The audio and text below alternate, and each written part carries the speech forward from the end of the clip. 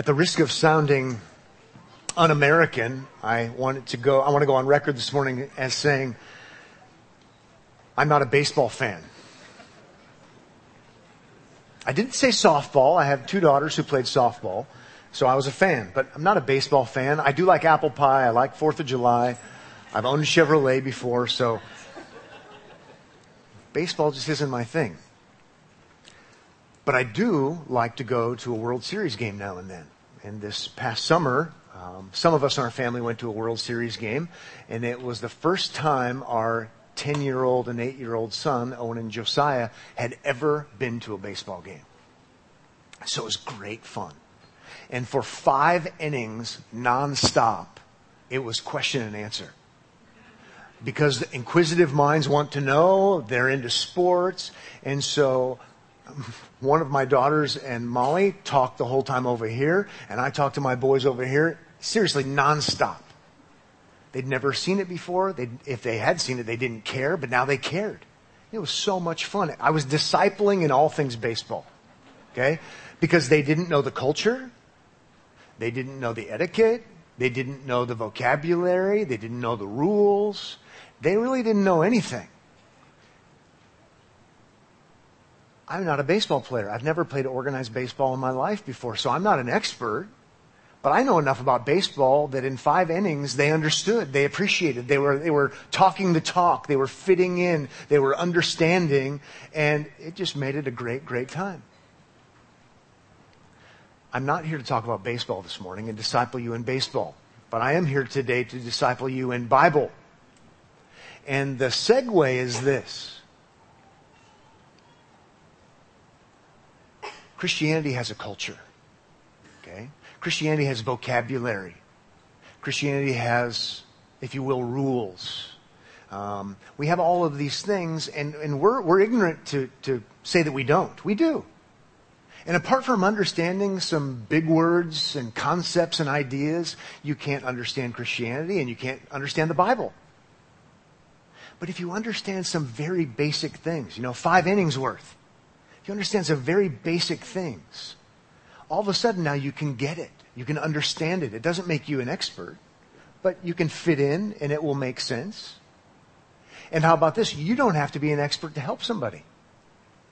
As long as you understand some of these basic things, these basic themes, words, concepts, ideas, you can disciple people and help them to read the Bible the way it's meant to be read. Words like justification. Wow, big word. Don't use that every day, but really it's quite easy to understand. Sanctification, same thing. Reconciliation, same thing. Imputation, same thing.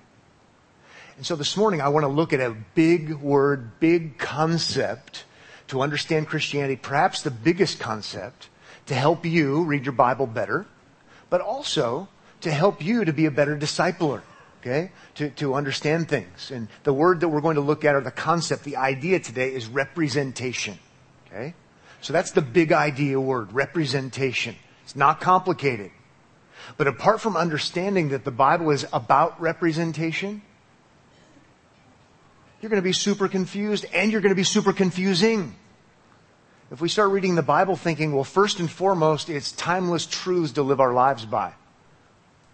If we think that first and foremost, it's going to be super confusing. If it's a recipe for how to have a happy life, first and foremost, they're going to be super confusing. And when you read the Bible, you hear things like, unless you're perfect, you won't see the kingdom of heaven. If that's all you have to go on, what kind of message are you going to proclaim? Unless you're perfect, Jesus says, you won't see the kingdom of heaven. And yet, it also says, salvation is by grace alone, through faith alone, in Christ alone. I'm paraphrasing. How does that work? The Bible's filled with commands. You must do these things to go to heaven. In the Old Testament and the New Testament. And yet it's only grace and only faith and only in Christ. And what? Representation. If you can grasp the big idea of representation, there's no conflict between those two emphases. Okay? This is why people have said the Bible is really a tale of two Adams.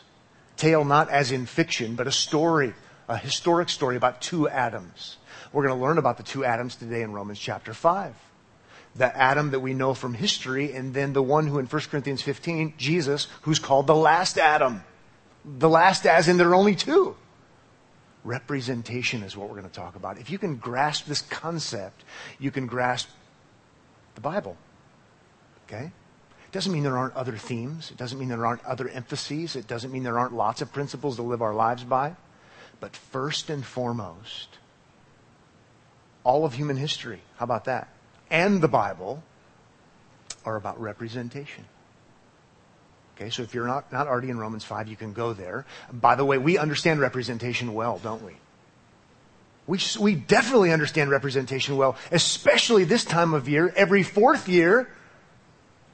If you've been plugged into any kind of media, if you've had the television on at all, you know that right now we just had the kickoff of what?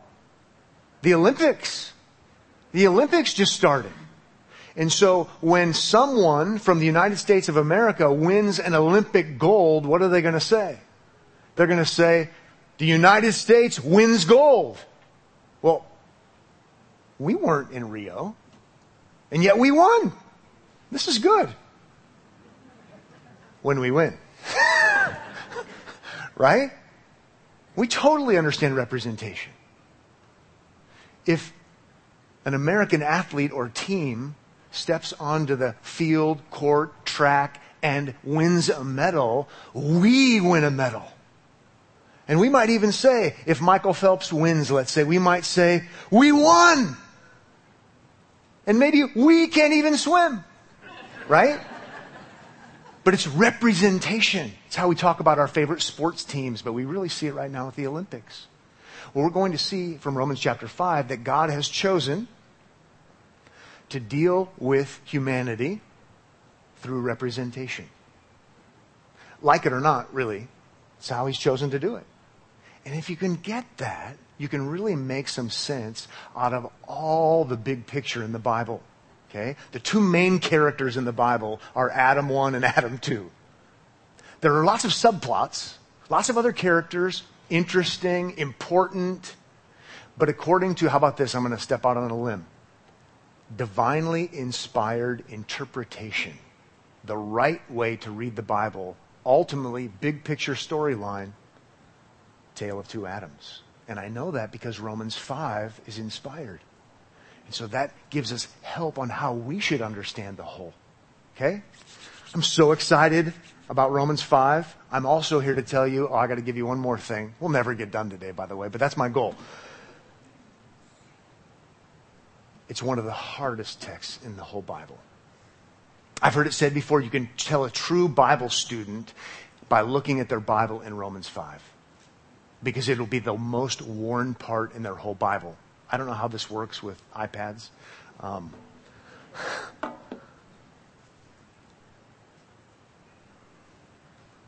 But to help with that, I at least want to say to you, one super helpful thing would be to not only look at the trees in Romans 5, but make sure you're keeping the big picture in view.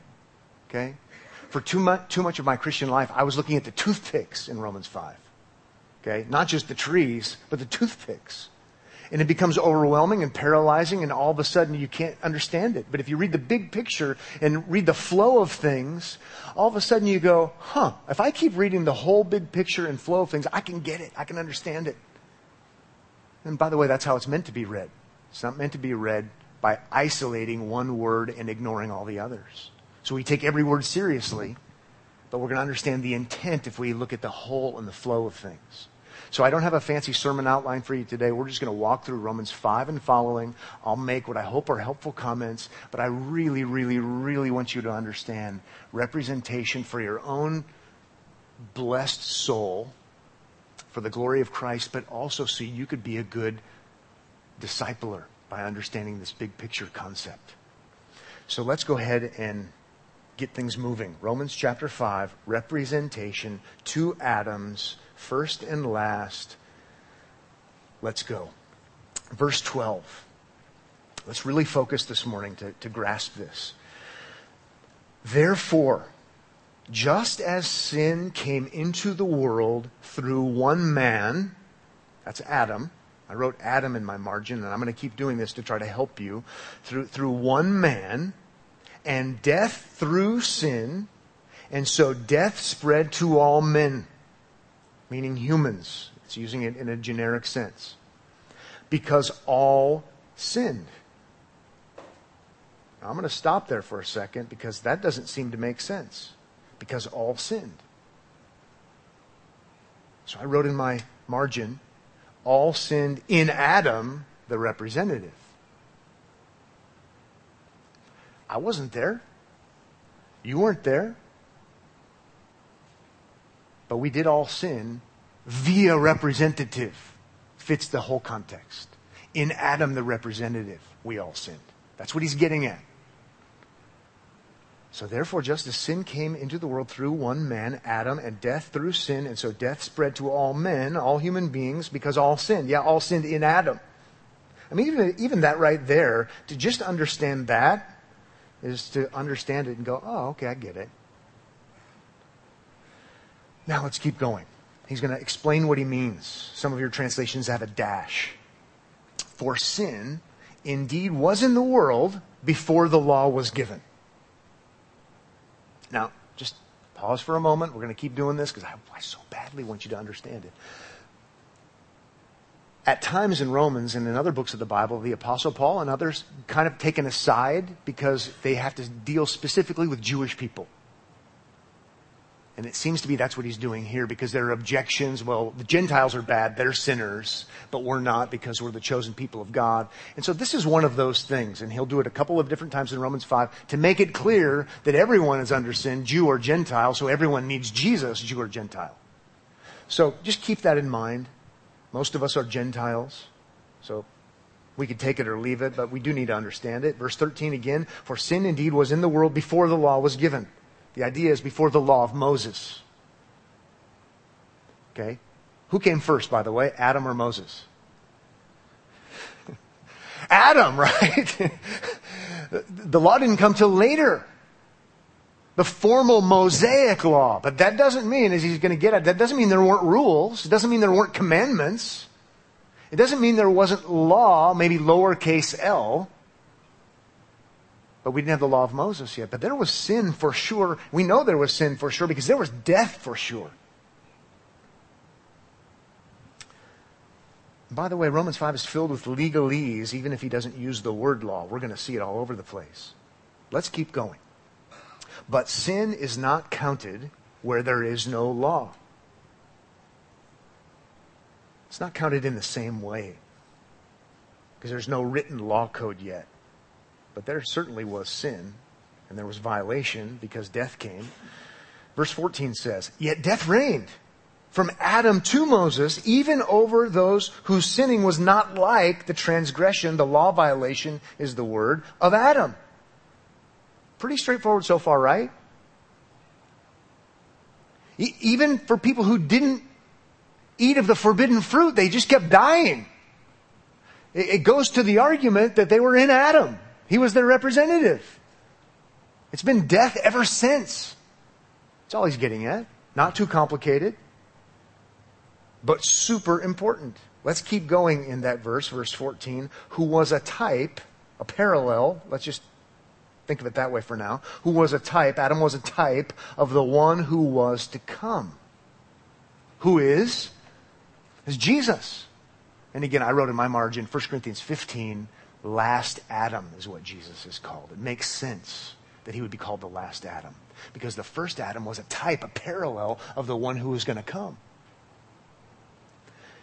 If you feel like you came to the wrong church because we're in the deep end of the pool and you weren't looking for the deep end, it's really not that complicated. Some of the verbiage is complicated, but it's really not that complicated. God has chosen to deal with the human race through representation. First representative led to bad. Ever since, the evidence has been all around. Last representative, second representative, for those who trust in him, leads to good. Not complicated. Okay? You came to the right place. You know, I so badly wish someone would have explained this to me and just made it simple. I remember even being a seminary student, And I had taught a class for church members one time for a professor. And something happened to the professor, and the professor was gone again, and there was like an emergency. So another staff person came to me and said, well, you taught the last class. Will you teach this class? When? Today. What's it on? The imputation of Adam's sin. I said, no. Right? I'm not touching that with a 10-foot pole because this is complicated. And I now have to pretend to be an expert. But it's not that complicated. If you just read the whole, interpret the details in light of the whole, I would hope at least today when you go to wherever you go, you could at least explain it better than I could have as a second-year seminary student who was overwhelmed by the toothpicks. You don't need to be overwhelmed by the toothpicks. Okay? Remember, the Romans were pretty new Christians. They weren't academics. They weren't scholars. They had no seminary training.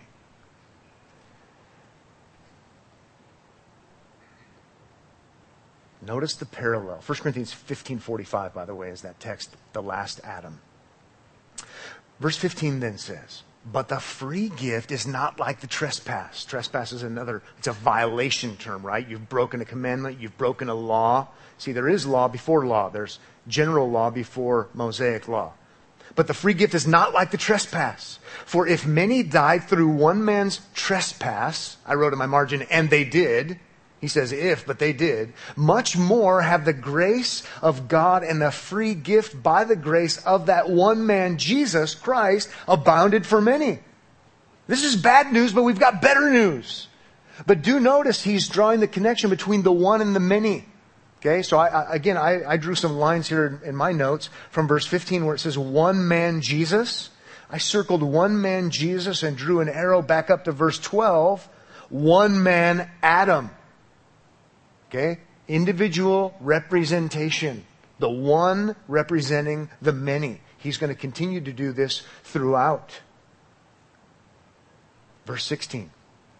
And the free gift is not like the result of the one man's sin. It's not like Adam 1. For the judgment following one trespass, again, violation of commandment or law, brought condemnation. That's another law court term. Brought condemnation. But the free gift following many trespasses brought justification. Notice justification and condemnation, those are going to be the opposites. One has us being declared righteous, declared obedient even though we're not. The other one has us condemned, being declared guilty because we are. Think law court. Verse 17. Well, maybe just again. So condemnation for all who were in the first Adam, represented by him. And then we have justification for all those who are represented by the last Adam. 17. For if, because of one man's trespass, violation, death reigned through that one man, much more will those who receive the abundance of grace and the free gift of righteousness, that's that justification idea, concept, reality, reign in life through the one man, Jesus Christ. With me so far? One in the many, one in the many. Bad, good, condemned, justified. 18 may be one of, if not the best part. 5:18. Therefore, as one trespass, that would be whose trespass? Adam's, and we were in him, represented by him. Therefore, as one trespass led to condemnation for all men, because Adam represents all human beings, so one act of righteousness leads to justification and life for all men. Bad, awesome, fantastic, wonderful, amazing. What does one act of righteousness mean? I'll give you two options and we can take either. Okay? And we don't have to have a church split. One act of righteousness? Well, he could be referring to the whole work of Jesus, right? As one act. Or, even as some of your margins note, another way to translate it would be the act of righteousness of one. That would fit the one and the many flow more likely.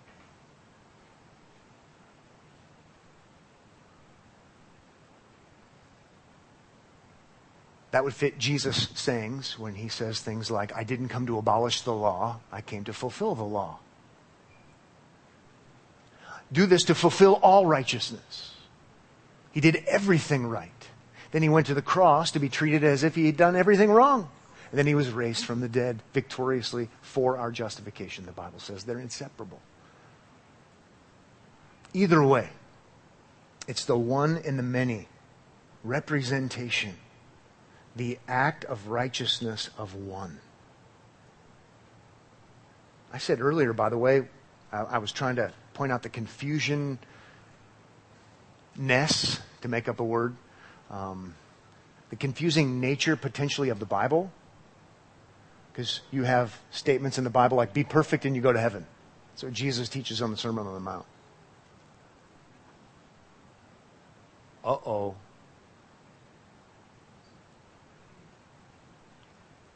Salvation is by grace, through faith in Christ, that not of yourselves, lest no one boast. Huh?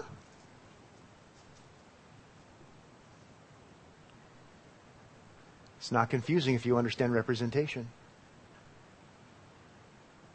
The first one is to be righteous and lead us in righteousness, and he's unrighteous. But the requirement was there to obey God.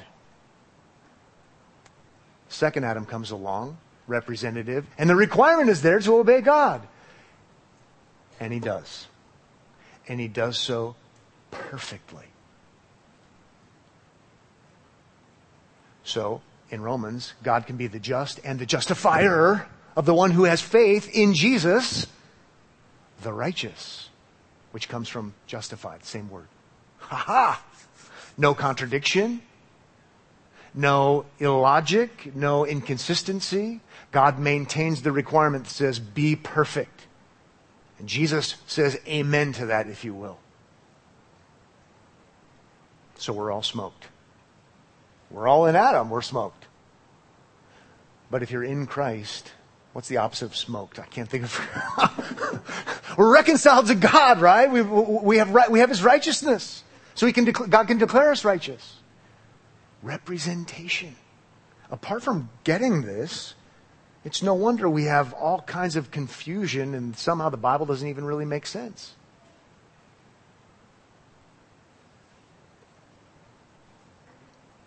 I want to go in a million different directions to talk about this, but we're not going to do that. The Holy Spirit is alive and well in this place.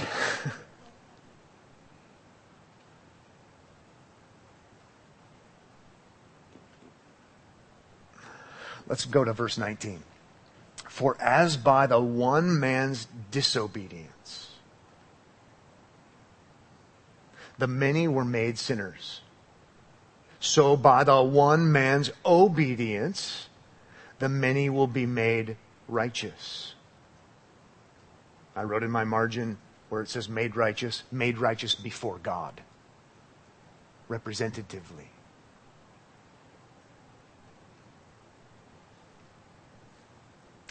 How about that? One man's disobedience, one man's obedience. There it is.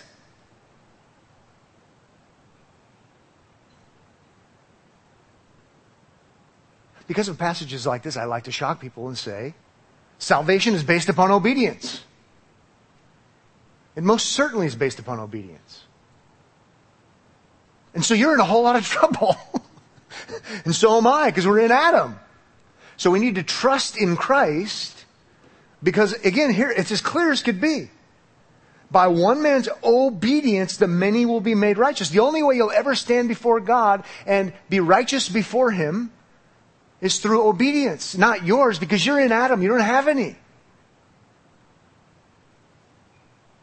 You need His. You need His. It's pretty amazing stuff.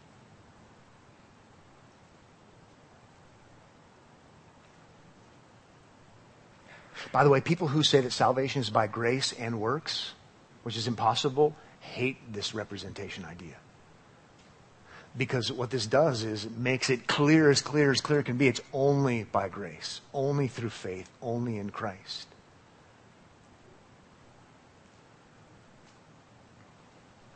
So let's make sure we understand, even as we look at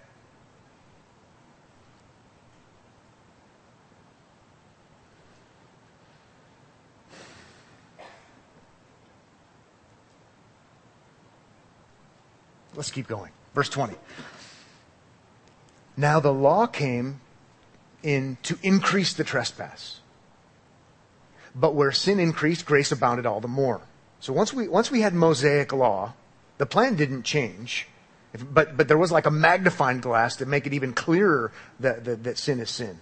But that didn't somehow derail things. Grace abounded all the more. Verse 21, so that as sin reigned in death, grace also might reign through righteousness, leading to eternal life. Notice, righteousness is what leads to eternal life, based upon Christ's obedience, verse 19. But then let's keep reading. Through Jesus Christ our Lord. Eternal life through Jesus Christ our Lord. It's because He's righteous. This is phenomenal. This is uber, super basic 101 Bible stuff, and yet sometimes we don't even know it. But it's staggering to the mind. It should be worship-inducing, praise-inducing. This is amazing. This helps us to understand grace, and it helps us to understand Christ, and it helps us to understand why we're in the mess we're in. One more technical thing, and then we'll try to flesh it out with some application. In Romans 5, you've got everyone represented by the first Adam. Clear as could be.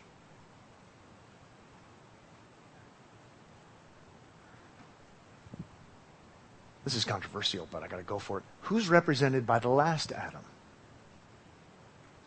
Well, Paul uses the all terminology, but you do have to wonder, what does he mean?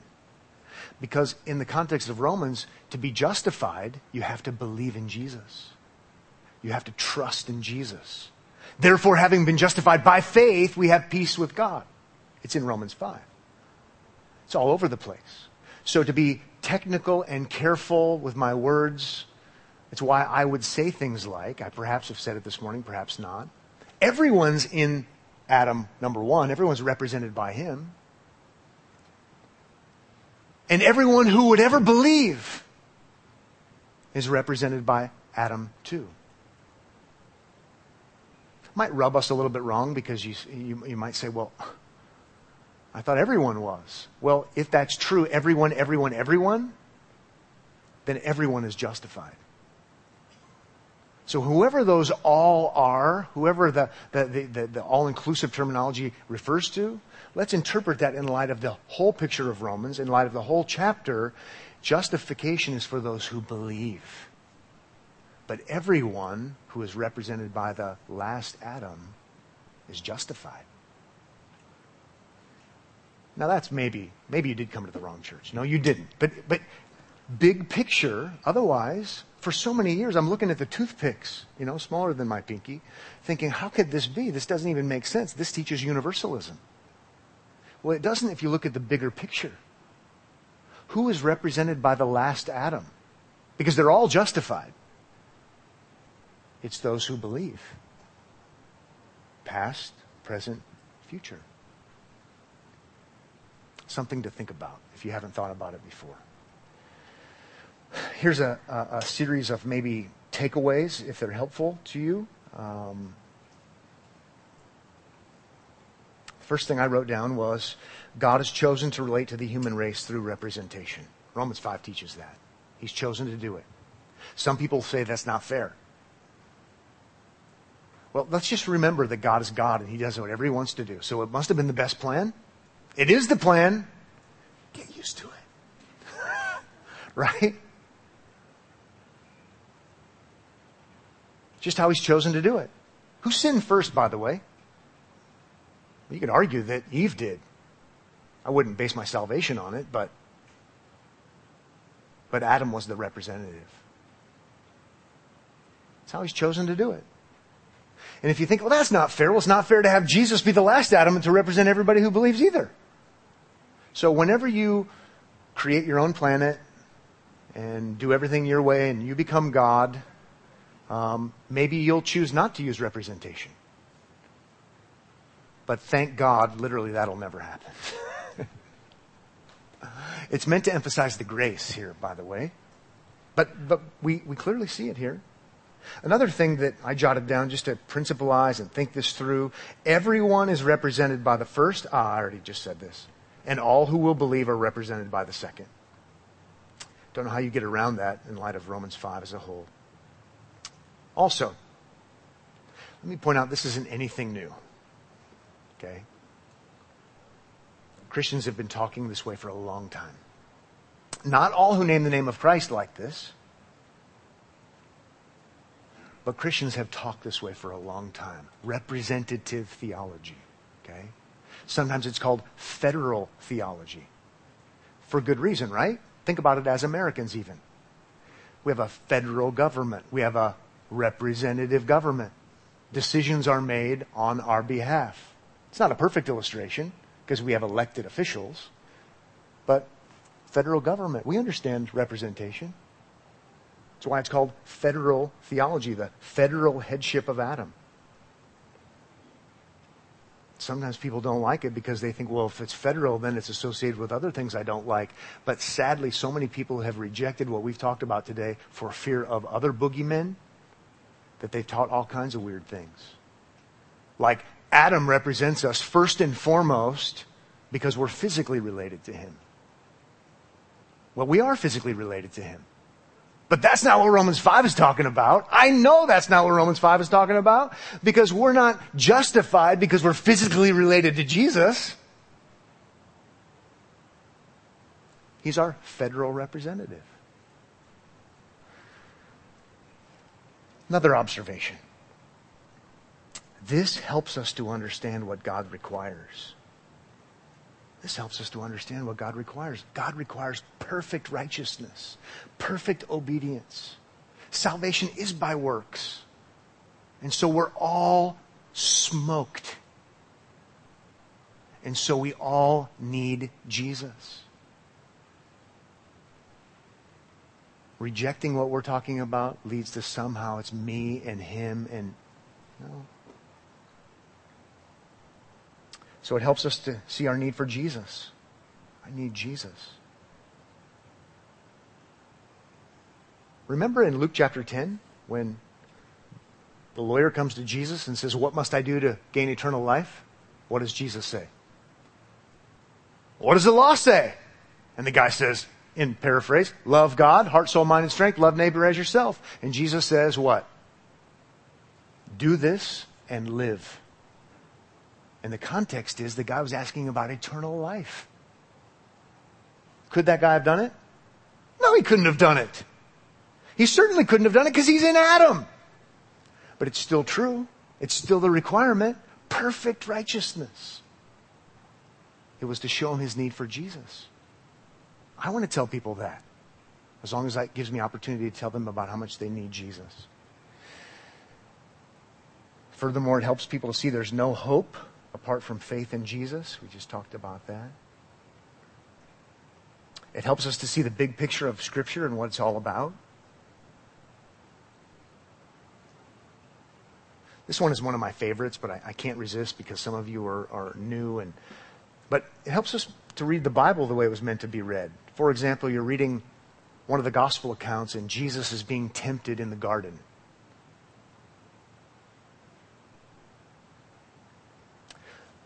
And so our tendency, I think I probably preached it this way, so follow my sword. The big takeaway, folks, is Jesus was tempted, you'll be tempted, Jesus quotes Scripture, you should quote Scripture, and things will be good and you can overcome temptation. Well, I just sounded like a whole lot of people who don't believe in representation. We see big picture, inspired interpretation, because Romans 5 teaches us this is how it goes. I'm going to say, oh yeah, first Adam tempted in garden.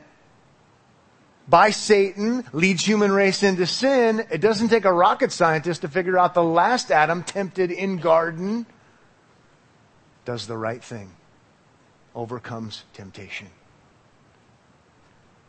All of a sudden I'm reading my Bible differently. And then I am going to say, and now that we're in Christ, we do want to follow Jesus' example because it's the perfect example. And so let's memorize Scripture and let's quote the Bible to the devil. But not first and foremost. First and foremost, the gospel according to Matthew is not about me. Chapter 1 tells us what it's about, that Jesus came to save his people from their sins. Now you're going to read the Bible differently. And you say, but that sounds Christ-centered, and that's not biblical. I challenge you in light of Romans chapter 5 and whether or not Christ-centered reading the Bible is biblical or not. It's inspired. 2 Adams. Doesn't mean there aren't abuses. Doesn't mean it's not misused. The whole history of humanity is about Adam 1 and Adam 2. You're in Adam 1 naturally. You need to be in Adam 2 by trusting in him. It brings assurance. Talk about assurance. Hope in hard times. That's Romans 5, 1-11. Representation.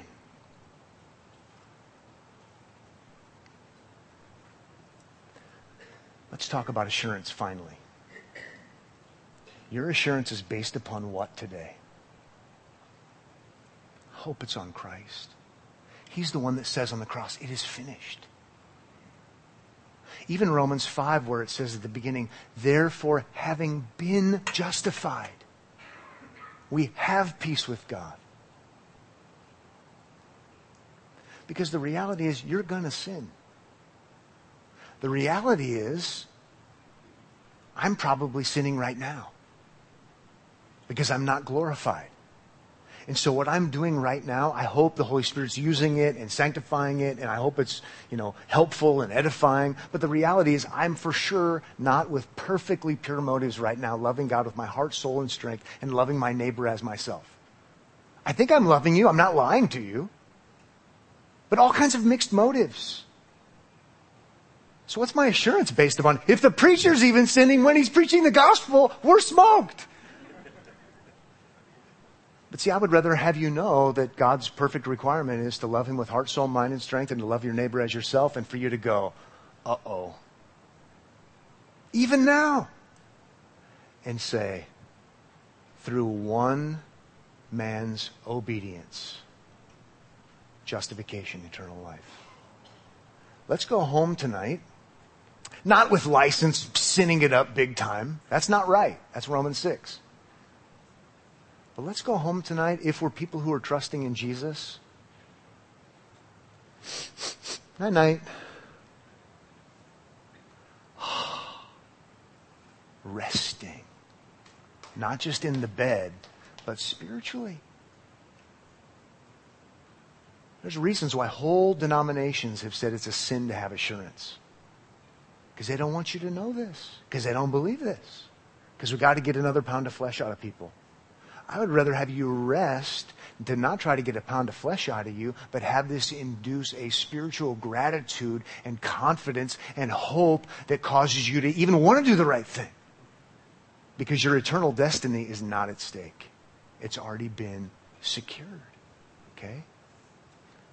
Well, we could talk about this all day, and I'm not just saying that. I want to say the buses will wait.